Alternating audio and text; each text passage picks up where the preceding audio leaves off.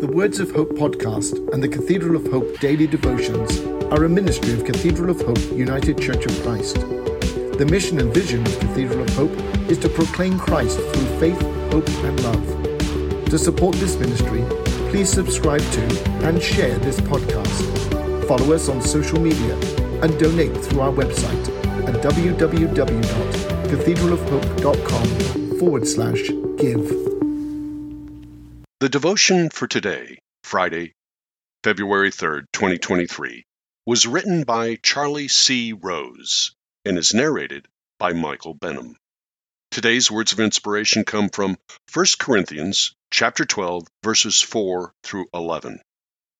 There are different kinds of gifts, but it is the same Holy Spirit who gives them. There are different kinds of work to be done for God. There are different ways of doing God's work. The Holy Spirit works in each person in one way or another for the good of all. One person is given the gift of teaching words of wisdom. Another person is given the gift of teaching. These gifts are by the same Holy Spirit. One person receives the gift of faith. Another person receives the gift of healing. One person is given the gift of doing powerful works. Another person is given the gift of speaking God's word. Another person is given the gift of telling the difference between the Holy Spirit and false spirits. Another person is given the gift of speaking in special sounds. Another person is given the gift of telling what these special sounds mean. But it is the same Holy Spirit, the Spirit of God, who does all these things. He gives to each person as he wants to give. Hear today's words of hope. Did you know there might be a gift in you that you don't know you are giving? Today's scripture passage tells us there are no limits to what God has empowered us to do. This list of gifts of the Spirit is both unique to its era and universal to ours. The original readers would have thought, well, that about covers it. The inclusion of saying and interpreting special sounds may sound foreign to us because they are, but they were parts of the worship tradition of their century. In my belief system, the gifts of the Spirit are not limited to just formal religious practices. The gifts are inclusive of our whole lives, and we should be grateful God is using them every day in the ongoing process of creating who we are. I've always been blessed to do the things in life that I want to do. My first job was at Six Flags Over Texas.